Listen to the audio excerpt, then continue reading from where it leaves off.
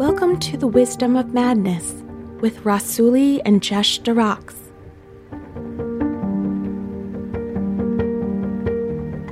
Two friends from different worlds discuss the beauty and mystery of creativity.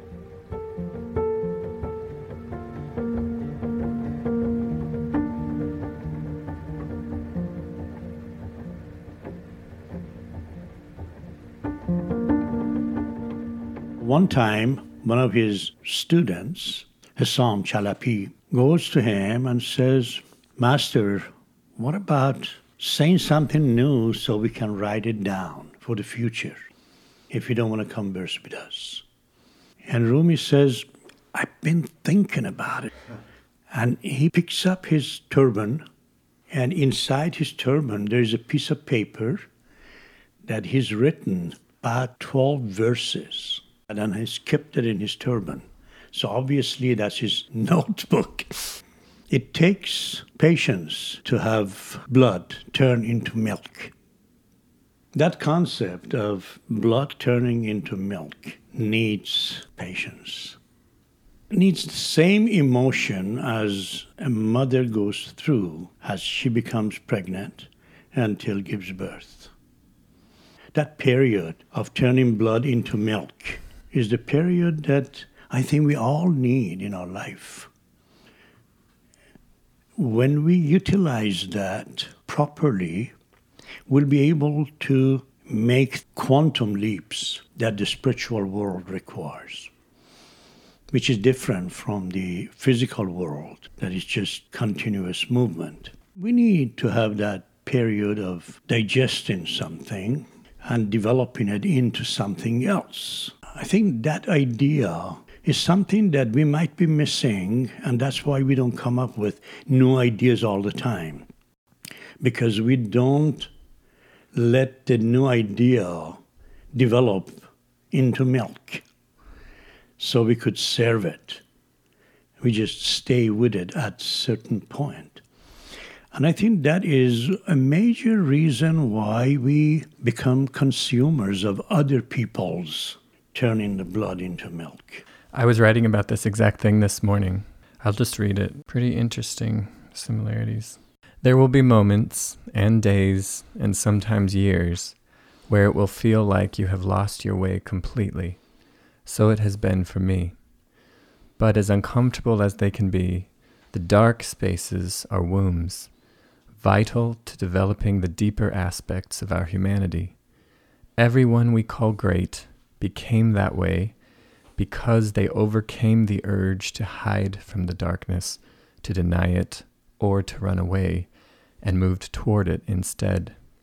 Only while lost will you ever arrive somewhere no one else has ever been.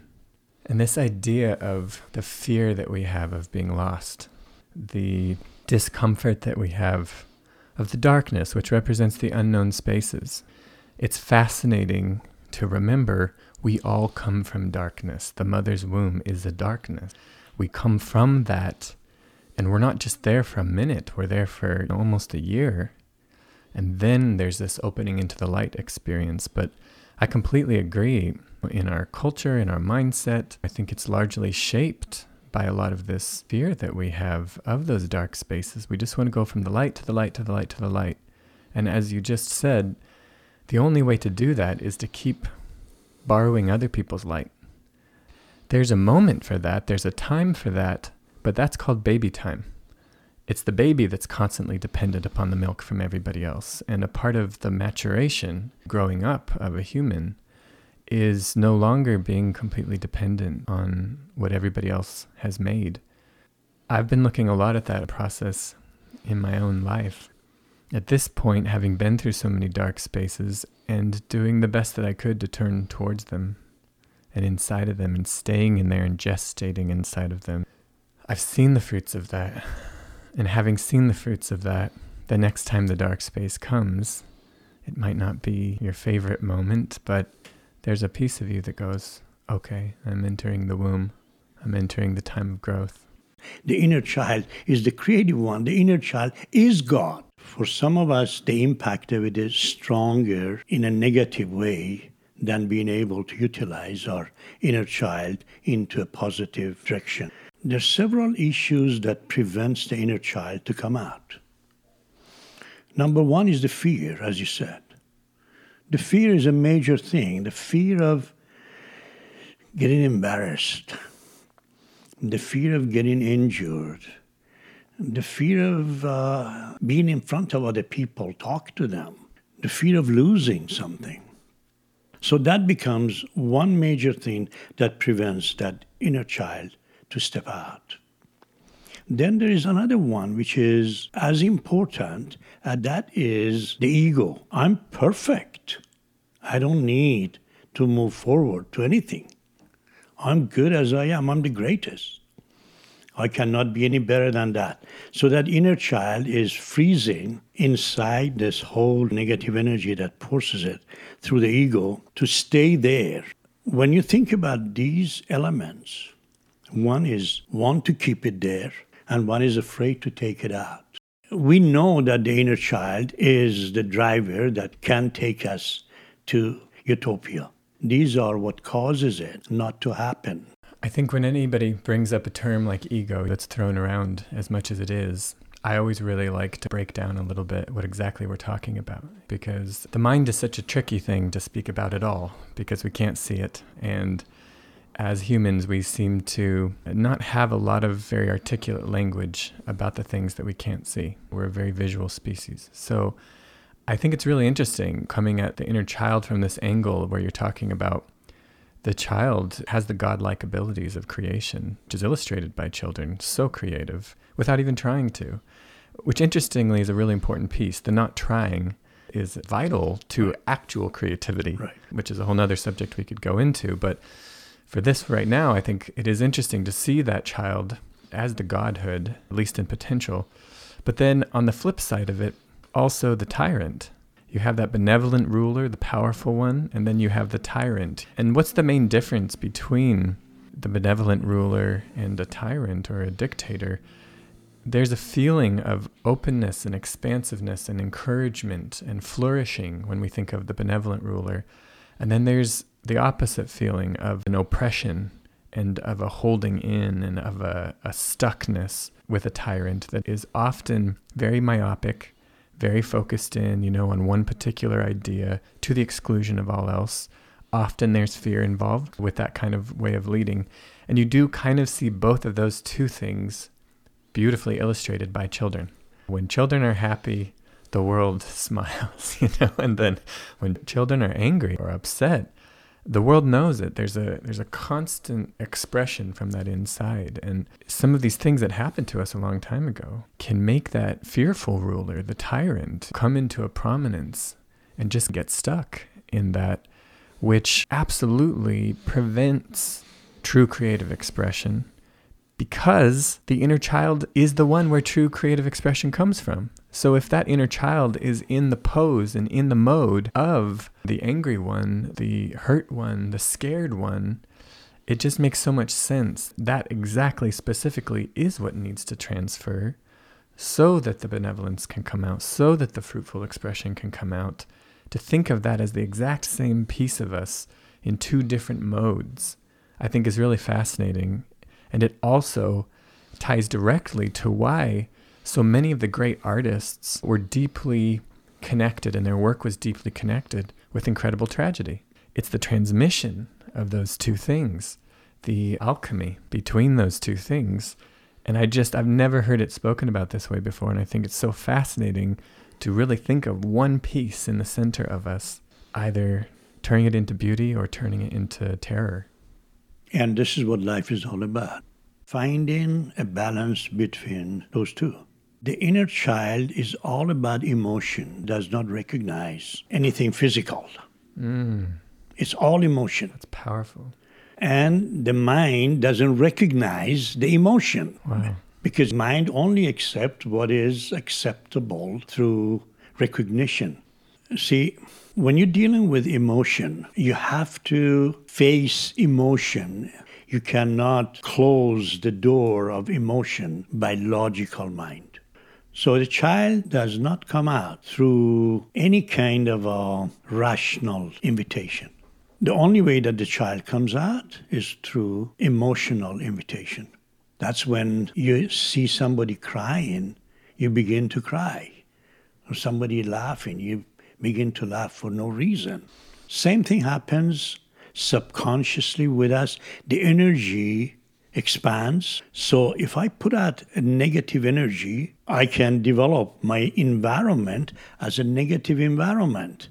So the child who is suffering is putting the emotion out. Mm-hmm. And that frees the child from imprisonment.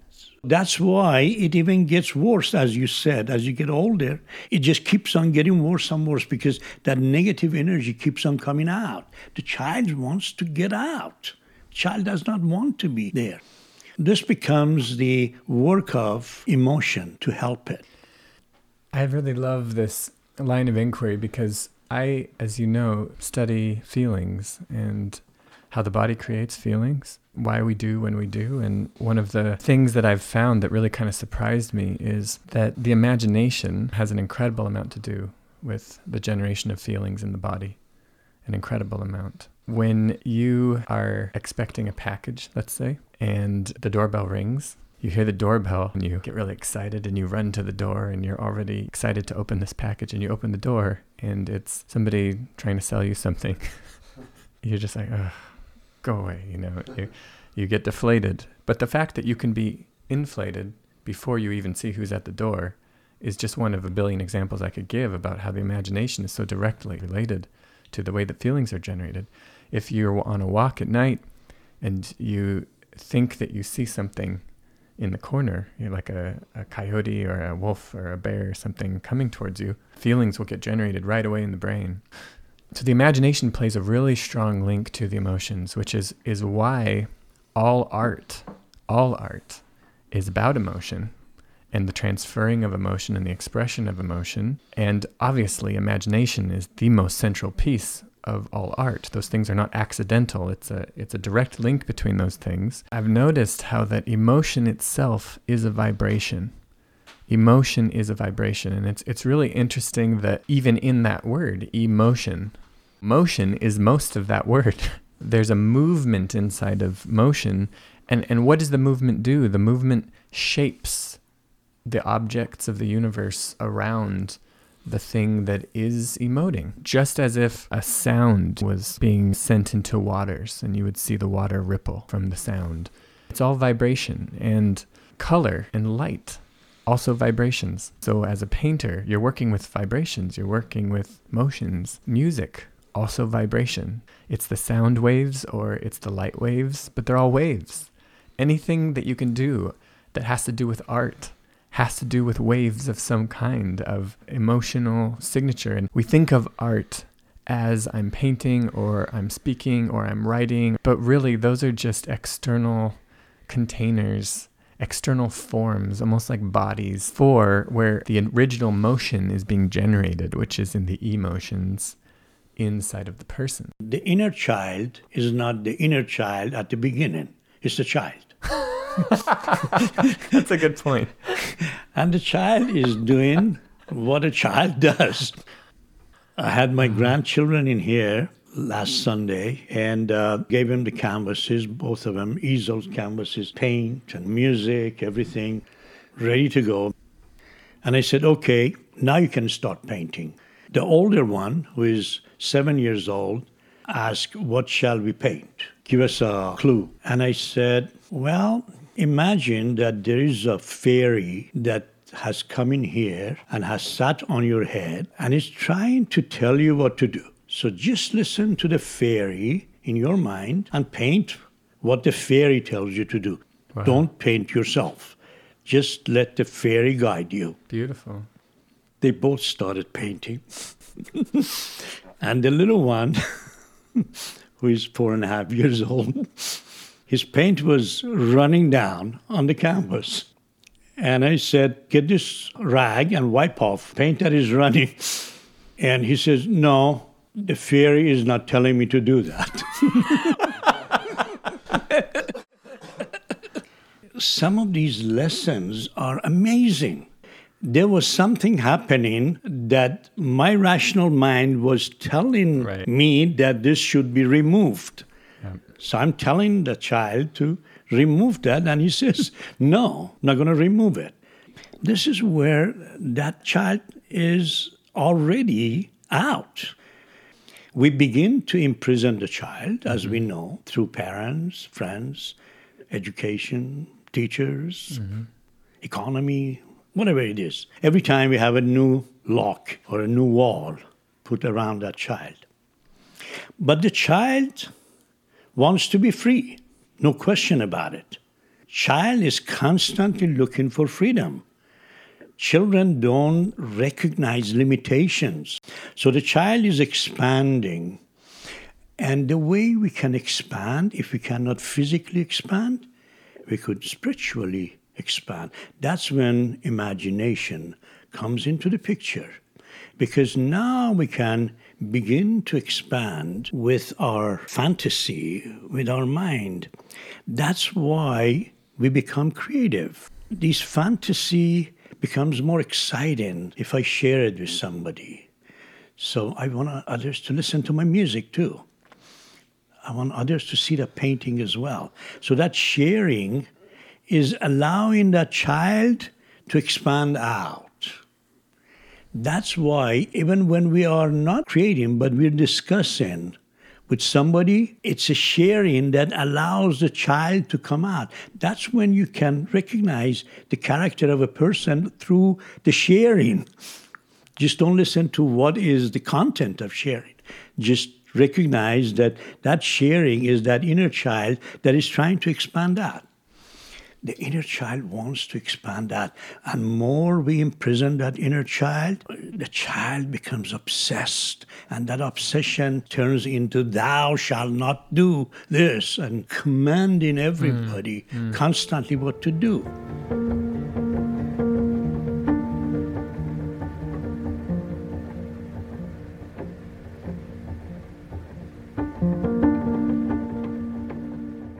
I'm looking into Blake right now at your strong, enthusiastic recommendation. And I'd heard some quotes from him. I thought they were beautiful, but I'd never really looked beyond that. And he's really kind of blowing me away right now. One of the things that he talked about that I thought was so fascinating in regards to this is he basically believed that war was an expression of pent-up sexual energy. All of this deep sexual energy that was inside of people not having a safe, healthy outlet. There's this ability that a human has to pull from their very blood another human. By far the most creative act anyone on earth is capable of. Picasso didn't come close to that. And we all have it inherently without thought, hardly without trying, also interestingly.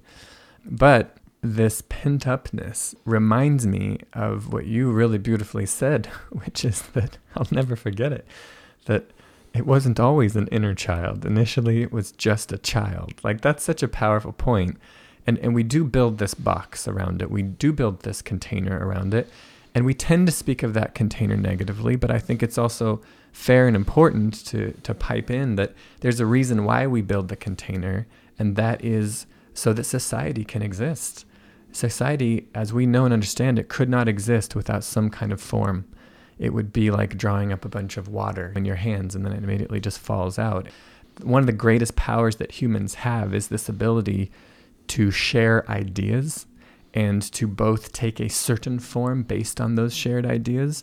There are these children's shows from my childhood that were very, very popular. One of them is called Voltron, and another were the Transformers, and another was Captain Planet. But they all had the same thing in general, which was that 5 people or more join their powers and become this super being that is capable of defeating the bad guy that none of them could have done individually. And the plot of every show is almost exactly the same, which is they all try individually. One of them's pissed off at the others because they had their feelings hurt. So they go over there and they can't join into the giant robot. The bad guy almost wins, and then just at the last minute, whoever it is gets over themselves and comes back, and then with our powers combined, we are whoever that we need to be. But I think it's important just to remember that ability we have to combine with other people is really powerful. It's really beautiful, as long as the combination we have chosen is relevant to the situation. It's that inner child within that is the creator of all things. And once we get into these certain forms, we often get stuck and we get lost in that form. In a certain way, the story that comes up to illustrate that for me is the story of Narcissus. This boy looking at his own reflection, and then he gets fascinated with his own reflection, which means he can't see anything else. And there's a whole huge world around him. There's deers running by, there's friends playing, there's all of this other potential that he's just not seeing because he's locked on that one particular aspect. You see, the inner child is anxious to get out. So the blood is exploding outward. The blood wants to move out. It begins to face restrictions, limitations. Facing the limitations determines what happens to the blood. When blood is moving in the proper channels, it turns into milk. So this transformation is really what happens in our life. The inner child needs to be in a good environment in order to come out and play. Put the inner child in a park and would enjoy to play. But put the inner child under all kinds of restrictions, then it won't work. Many of us enjoy doing it that way because they don't want the inner child come out. They don't want to reveal themselves. So they get the mask in front of their face. And the same thing happens in the whole body. The mask is not just the face. The whole thing is there. Stops the blood from moving. And what happens when blood stops moving? What happens when water stops flowing? It begins to stink. It begins to change color. It begins to have terrible aroma. When we force that negative thing on other people is where the problem is. Sometimes we allow the inner child to come out, but it's interesting that it's dealing with negative things that happens along the way, like losing the parents, like getting all kinds of things that happens.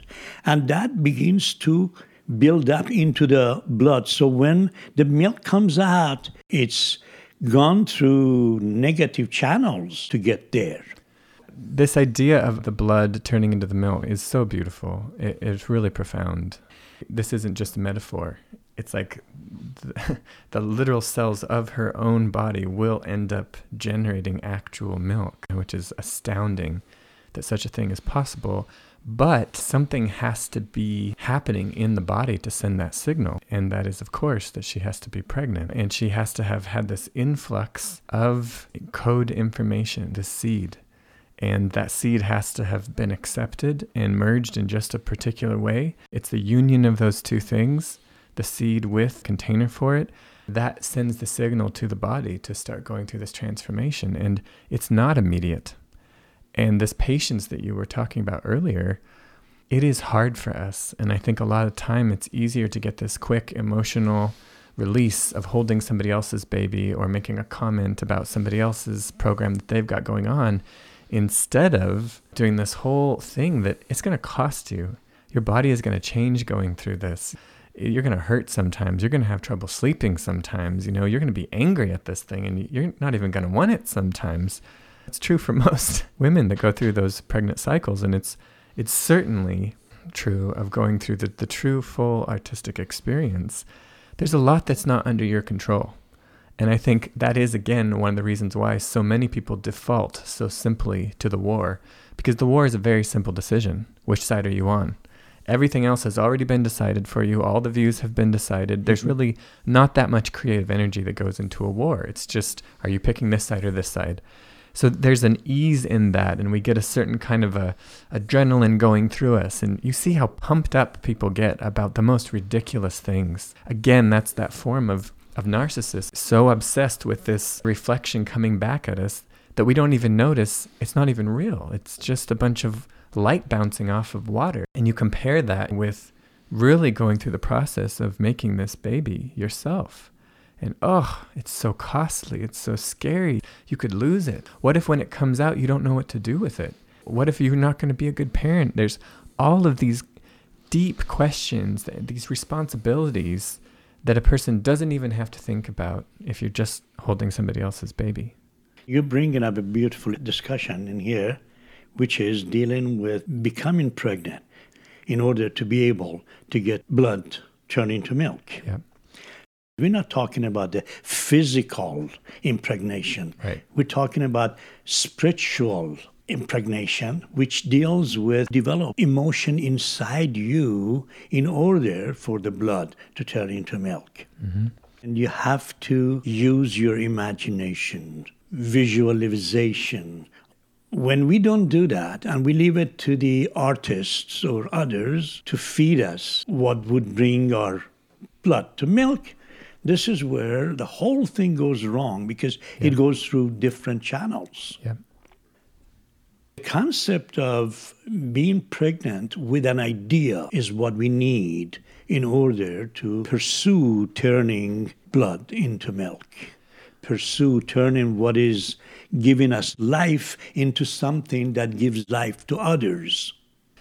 One of the most powerful pieces about that I think was not easy for me to see earlier in my journey looking at some of these great artists, it's not the pieces of work that they made that were the most important piece. That's the most obvious piece of their work, and that's the thing we think about when we think about their work. Let's say somebody creates an incredible painting. The painting can be burned. The painting can be destroyed. The most valuable thing that comes in that whole process is the way that the artist changes by making it. And that's the thing that gets stolen from us when we're just consuming other people's final creations, is you can see an amazing painting, but it doesn't mean that you went on the journey of becoming the person who could have painted that. And that's the vital piece. That's the piece that's really getting down to what life actually is that journeying process. And you have a lot of people who are just in spectator mode. We spend a lot of our lives in consumption mode, in spectator mode, and there's benefits to that to some degree, but I don't believe the healthiest version of that is to spend 95, 99% of your life like that, where most people are. What about your ability as a human to go somewhere no one else has ever been? That has to be the highest calling in some way of all of our spirits, is to be able to say something, contribute something, see something, hold someone in a way that no one ever has before. That piece of the individual contribution seems so connected to each of our individual worths. And I think that process is taken from us a lot because we get so used to being these little dependent creatures.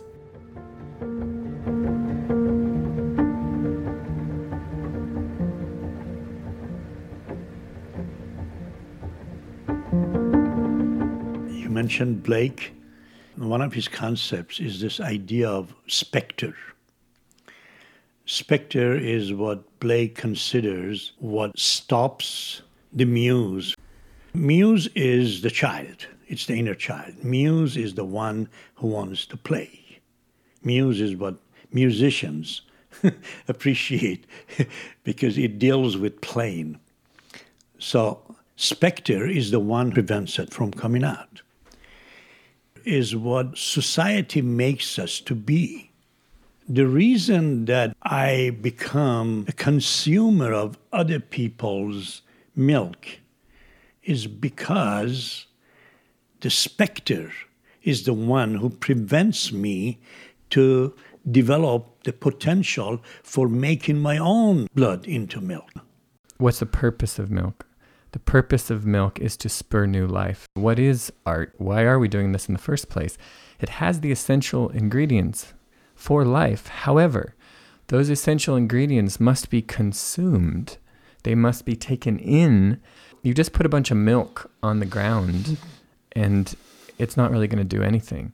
But you take that milk and you bring it into the body, you bring it in metaphorically into the mind, and you've got there the essential ingredients for something. You've got to start there. But that's where the responsibility of the person starts to become more and more important as a person moves from babyland into young child and then older and older and older. We start having to recognize, okay, I'm getting this milk from this talk. I'm getting it from this song. I'm getting it from this book that I'm reading. What am I going to do about it? How does this change me? What's moving inside? Can I allow myself to become impregnated with the energy that's inherent in this thing? Can I feel that something's happening? And instead, I think there's almost this gorging syndrome. People just get the milk here, then go to the next, get the milk there, get the milk there. It all just leaves them as waste. And there has to be this bearing open of the outer shell that we build, this breaking open of the societal structure, to really allow ourselves to be moved, to be impregnated. Because like you were saying, this specter blocks that. It's almost like you're pouring the milk on somebody's clothes, bouncing off. It's not actually penetrating into the deepest place that it really needs to. It reminds me of that Alan Alda quote that I love, which is, listening means being willing to let the other person change you.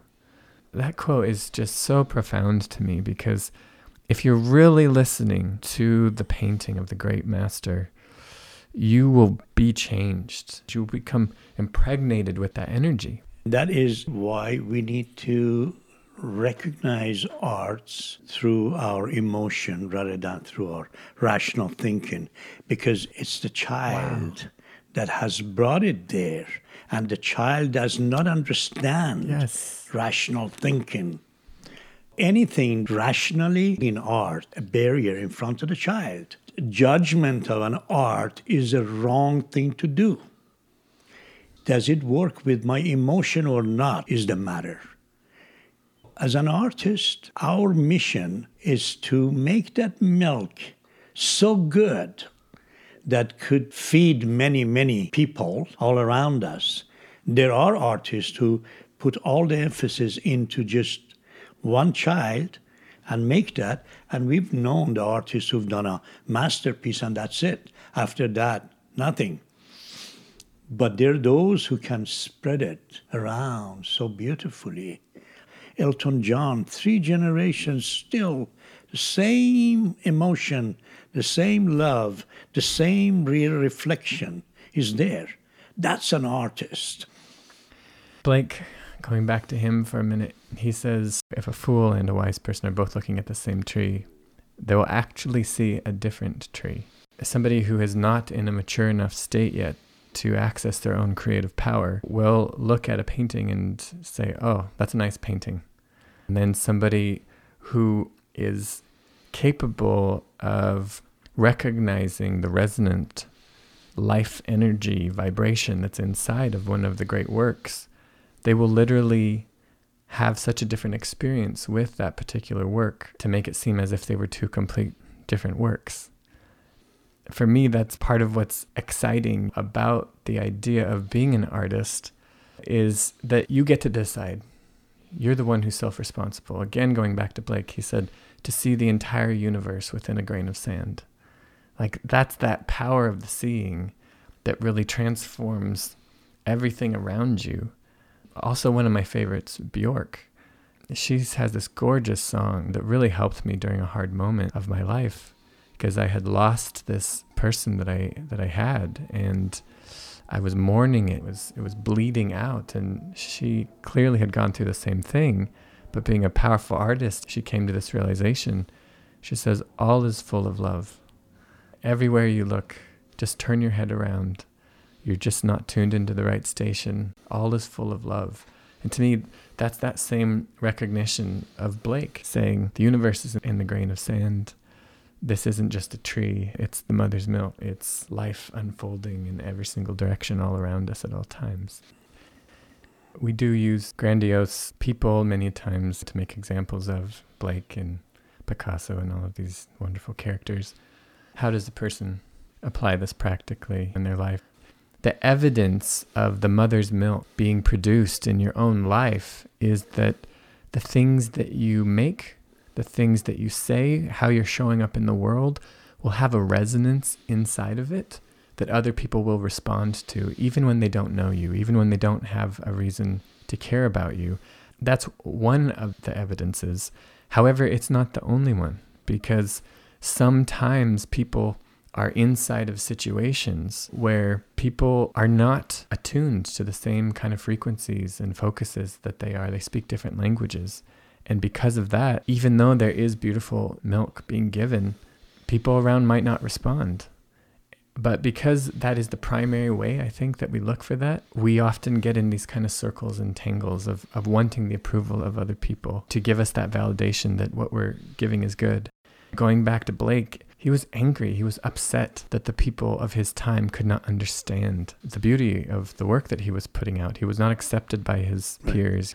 But he said something that I really, really loved, which is, I have an audience of eternal angels who is crazy about my work. They're singing glorious songs that this work is even being created. In the absence of the people around us being able to see or feel, he had that fairy sitting on top of his head, as you described. And the fairy was telling him, wow, Blake, you're doing an amazing job right now. But the similarity between both things will be movement. You will feel movement. There will be a resonance. There will be a vibration inside of you that's uncontainable. And to me, that's what joy is. Joy is the name that we have for that particular vibration. Blood represents life, and milk represents feeding other lives. Wow. Making Beautiful. other lives. So this is really the whole story about creativity in our life. It's either that in my life I want to spread milk around, or is it that in my life I want to just suck the blood for myself and nothing else? Many of us make the milk, but we don't put it out. We just keep it to ourselves because we're afraid of the reaction from other people. But the whole idea of living is to give milk. That is why we're here. Yeah. We're not here just to suck the blood. We're here to give milk. Giving milk for some is a little bit, for some a lot. We have people like Picasso or John Lennon or those that can spread the milk for millions.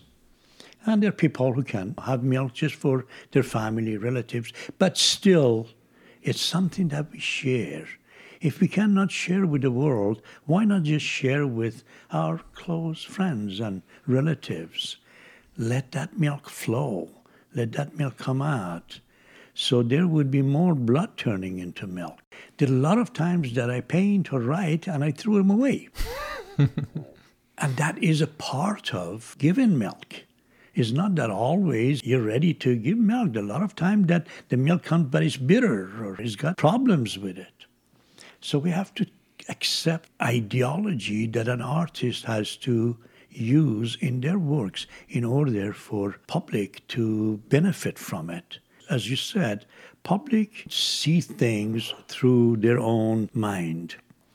How you can deliver to them is your responsibility. You cannot change the public. If person who looks at my painting is going to judge it, it's my responsibility to prevent them from judging it. How do I prevent them from judging it? By putting them into a dream at the beginning before they even get to judge the painting. So the moment your work puts the mind of your audience into dreaming, they don't judge you. If you start a performance with an emotion that puts the mind into dreaming, nobody's going to say whether you're good or bad or tall or short. So as an artist, our job is to reflect our emotion without being concerned about where it goes. Purer my emotion is expressed on my canvas, the more people can relate to it. The more ideas of my personal mind comes into the canvas, I'm zeroing into certain audience that I have to satisfy, such as painting somebody's child and giving to them so the child is going to be pretty so they would feel good. On a human level, there's that saying that exists in the theatrical world of one more time with feeling. Do the scene again, but do it with feeling this time. Maybe that can be a really clear indication whether somebody is in that milk-producing moment, which is basically just the emotions of who you are, of your deeper sense, the deepest sense of you, the emotion of the creative energy from your very core coming through the things that you do, because the things that you do are so in alignment with that true pulse inside. That's what moves other people. That's why some paintings move us and some don't. Some songs have it in them and some don't. It's the resonance that's inside of that we can still feel. The energy vibrations of the form of the art matched and were in sync with the energy vibrations coming out of the person. And I think that is an indicator in any given moment for somebody's life, if they're operating from the specter mode or if they're operating from that muse mode. You'll feel it if you're coming from the muse. You will feel it. Even if no one else can right now, you will. The more in tune with that you are, eventually people will feel it, even if it's 100 years later, like what happened to Blake. He decided to stay true to that feeling rather than abandoning his deepest nature for the sake of being accepted by the specter. Imagine that you're giving a toy to a 4-year-old girl, and you're explaining to that girl that this toy is very special because it has the colors that means this, it has the value that means this, and the thing that you usually do for grown-up in order for them to buy something. All of these you tell to a child that these are the physical aspect of it. The child is going to walk away. I don't care how much they love this toy, they're going to walk away. But let the toy do its own thing, and they're going to jump on it. And this is the same thing with people. The inner child is the one who jumps on what you're presenting.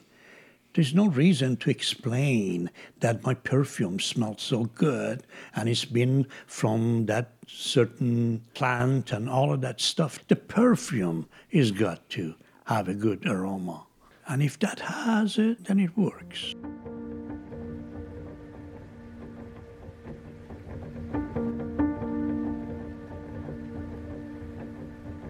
The Wisdom of Madness is produced by Rasuli, Jesh Durax, and Elizabeth Joy Wyndham. Our theme music is by Nicholas Pashberg. If you like what you heard, please subscribe, rate, and review on Apple Podcasts.